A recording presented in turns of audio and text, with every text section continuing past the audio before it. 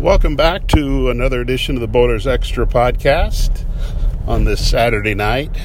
Going to get home before midnight, unlike the Penn State game and unlike the game in a couple weeks against Florida Atlantic, but good to be on the road while it's still a decent hour. But Purdue beat Indiana State, as you know, 56-0. Really wasn't much of a game from a competitive standpoint, and Purdue was favored by 37, so it's not a surprise it ended up the way it did. Purdue capitalized on some turnovers. First play of the game was a fumble caused by Sanusi Kane. Cam Allen recovered. A few plays later, Purdue's in the end zone, and they're off and running. Cam Allen had a pick six. The defense had a goal line stand and an interception in the end zone. So good for the defense to have a shutout. Good confidence booster. But really, there's not a lot we learned about Purdue in this game, other than, they were able to clean up some mistakes from the first week. Not as many missed tackles. Tyrone Tracy was more involved in the offense, which needs to happen, in my opinion. Charlie Jones was still Charlie Jones, 21 catches in 6 quarters. He had 21 catches all season last year for Iowa, which probably could use Charlie Jones right now because he has 4 touchdowns, and Iowa's offense has 1. So, yeah, there's a lot. You could do a whole story on by the numbers with Charlie Jones and Iowa's offense, and it would reveal a lot. But anyway, running game, over 200 yards. A lot of people got involved. The offensive line, won the line of scrimmage. You could nitpick on a bunch of stuff, but Purdue's got to get back at it because the competition increases from here on out. Every game is a Power 5 game. Even Florida Atlantic, they can score. They're going to cause some problems for Purdue in a couple weeks. Then you're back in the Big Ten play with Minnesota and then Maryland, and then it becomes every week. As I've mentioned before, this is they're in for a bunch of close games. They just are. And they're going to have to figure out a way to win those close games and hopefully apply the lessons from what happened against Penn State once they get in that situation again. But to me, the biggest news coming out of this, and I'm sure you've heard, or you heard right before the game, that Jalen Graham's going to be out probably 4 weeks. Maybe there's a chance he gets back before then. But he suffered kind of a tibia fracture against Penn State. He was able to finish that game, which shows his toughness. He suffered an injury in the bowl game and finished that game. But to me, Jalen Graham is their best defensive player. And now they have to figure out a way to navigate these next opponents without him. When I heard about the injury, heard he wasn't going to play earlier in the week. No big deal Saturday, but it can become magnified starting next week at Syracuse. He's a guy that can play at all 3 levels of the defense. He can go on the line of scrimmage and come off the edge. He can play linebacker, which he did mostly last year. He's a nickel now, so he's all over the place, making plays from sideline to sideline. He's an NFL player when it's all said and done. And Purdue, frankly, needs him on the field. Now, you could say, well, he was on the field against Penn State, and they still give up 35 points and all that kind of stuff. True, but you need him on the field. You just do. You need him on the field. It doesn't mean it's doom and gloom and it's over for Purdue's defense, but they're going to face a bigger challenge than they already were going to when they're going to go to Syracuse, which throttled Louisville in its opener. Probably should beat Connecticut tonight. So they're going to be amped up, and they have a dynamic offense. And, Purdue's going to have to figure out a way to win important games without Jalen Graham. And it's going to be difficult. It's going to be hard. Chris Jefferson's going to be your nickel. Sanusi Kane's going to play safety. Bryce Hampton probably gets involved more. and whoever else. And Jeff Brom talked after the game about trying to get bigger because Jalen has great size, he's great length, great athletic ability, and you just don't have another Jalen Graham on your roster. Just like last year, if you'd have lost George Karlaftis, you don't have another George Karlaftis on your roster. David Bell, you didn't have another David Bell on your roster. And Jalen Graham's in that category. You just do not have another Jalen Graham on your roster. And that's kind of what happens with Purdue's program. They get some top-tier talent, but they don't get enough of it. And we'll see how they adjust. Cam Allen is a playmaker. He proved it again today. He's always around the ball. He's going to have to make some plays. Sanusi Kane's going to have to make some plays. Chris Jefferson, he's shown the ability to make plays. But, Jalen Graham, in my mind, is a special talent because he can do it all over the field, and he can do it against the run and the pass. And not having its star defensive player, it's going to show up. Now, how do you make up for it? Well, there's a lot of ways to do it. You just get a group of guys that can play and make plays on the defensive end, get more pressure on the quarterback from the defensive line. Do you blitz more? Your corners have to be probably better than they have been the first two games as far as coverage. And then the offense. The offense is probably going to have to pick it up even more. I know they scored 56 today, but there was there was a pick six involved in that. There were some short fields involved in that. And Purdue's offense is going to be fine. You can play pitch and catch with Charlie Jones all you want. You need Brock Thompson back out there. He played early, but then, he's a guy that's going to continue to be managed after his off-season surgeries. And, Jeff mentioned he had a bone bruise, so he's going to have to battle through. Other guys are going to have to step up. This is where I think you go to the tight end even more, but your offense is going to have to pick it up, trying to put together sustained drives, trying to run the ball a little bit more to keep the defense off the field. These next games are certainly winnable for Purdue. Syracuse is a good team, probably better than what people thought. Florida Atlantic, as I mentioned, they're going to sling it around, and they're very athletic. And Purdue probably will have some matchup problems there, but I'm not sure they play a whole lot of defense. And then Minnesota, Purdue has struggled with Minnesota based on the physical play. And then you got Maryland, and then you just go right down the list as far as the other Big Ten teams are concerned.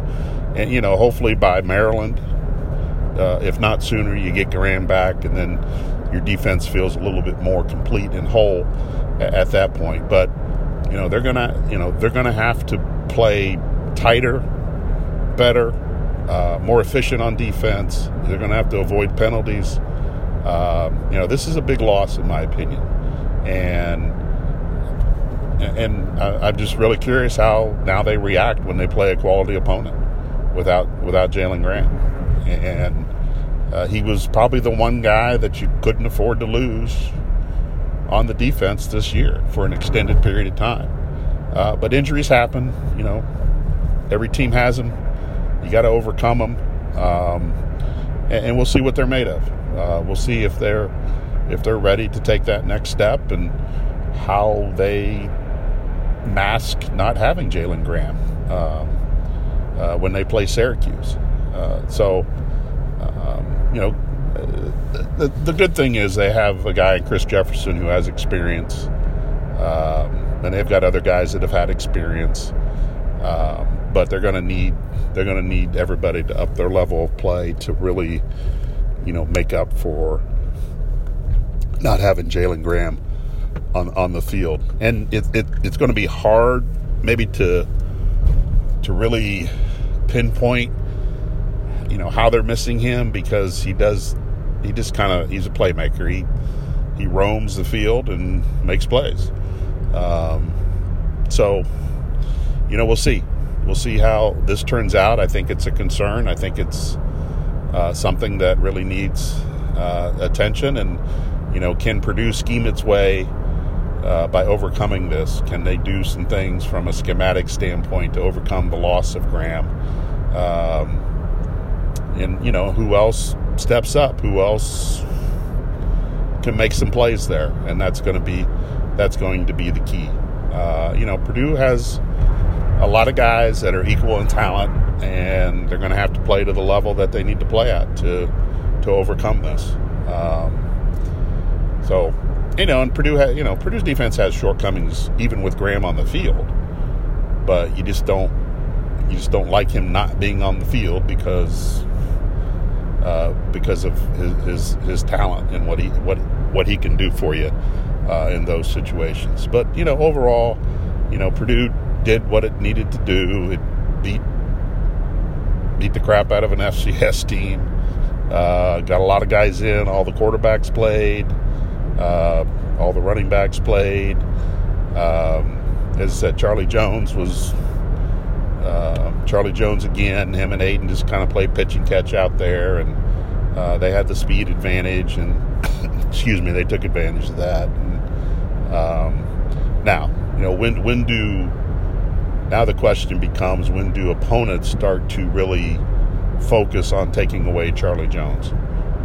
Does Syracuse create its defensive game plan to take away Charlie Jones? In the past, Purdue's opponents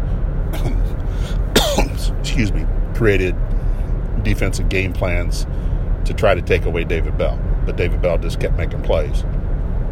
Can the same thing happen with Charlie Jones? I think to counter that, you got to lean on your tight end, Payne Durham, a lot more, and you're going to need some other receivers to step up. You're going to need some other guys to make some plays. You don't know how much you're going to get out of Brock Thompson, but Marshawn Rice is capable. You got TJ Sheffield, you got Deion Burks, and then Tyrone Tracy is kind of the wild card there because he can do so much. He's versatile. He can play in the backfield. He can play in the receiver, and they're going to need him. I mean, they're going to need Tyrone Tracy because of what he can bring. To both of those elements. And I thought he was a big factor early on in Saturday's game, and Purdue got him involved through the run, through the pass, and I think he needs to play probably a bigger role and a bigger factor as they move forward.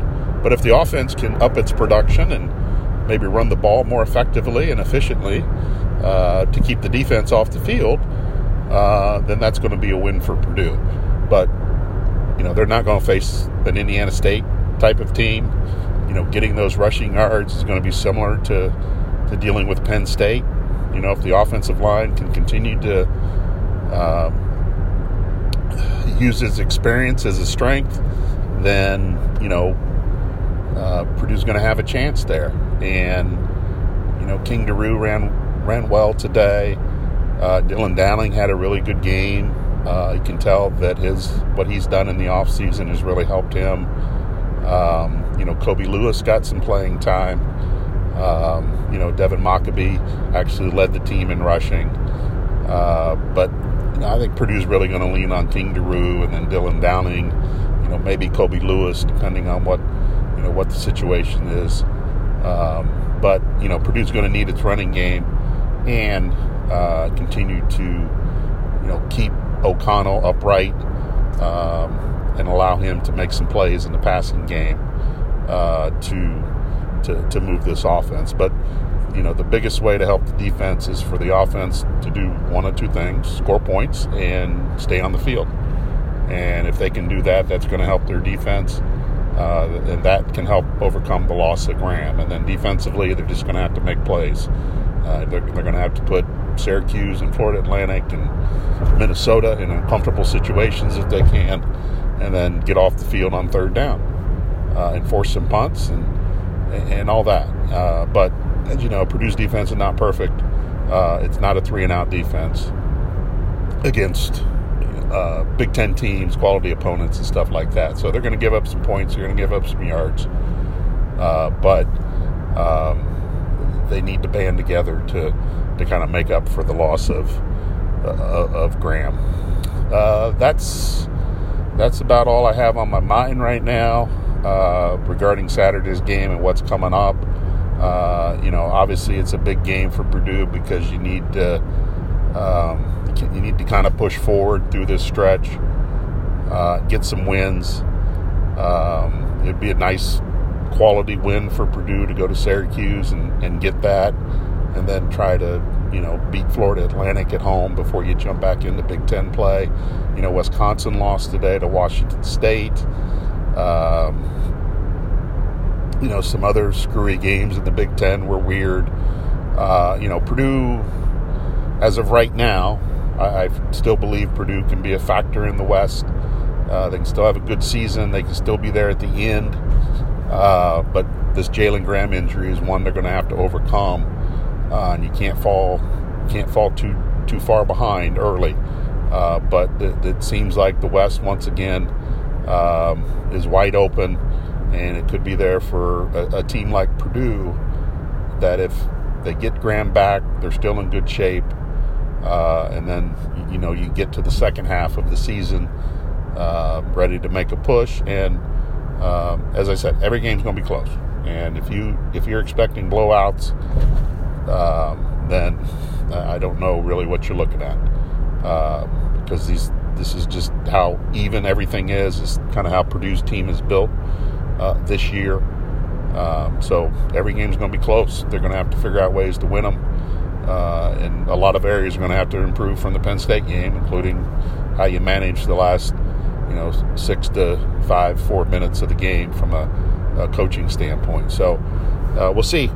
But yeah, this is it's going to be a big game for Purdue at Syracuse to kind of get back some of its mojo it had in the offseason. Got kind of taken away by Penn State a little bit. But a win at Syracuse would prove a lot more than maybe a win against Indiana State. And so, it will be interesting to see how this all plays out in a week. Anyway, thanks for stopping by. Appreciate it. We'll have another edition coming up sometime this week. Hopefully get a view from Syracuse about what the Orange are doing and what Purdue can expect when they go up there and play. Now, their coach, Dino Babers, used to be on Purdue's staff many years ago under Jim Coletto. He had brought a team brought Bowling Green into Purdue back in, was it 2016 or 2015? Anyway, they had the number one quarterback in the country, Matt Johnson, and he kind of torched Purdue and picked them apart. But and then Dino off that was able to get the Syracuse job. So he had him rolling the first week against Louisville. We'll see what happens in the UConn game tonight. But tough test for Purdue, tough task. But we'll see what they can do once they get up there. Once again, thanks for stopping by. Appreciate it, and have a good day.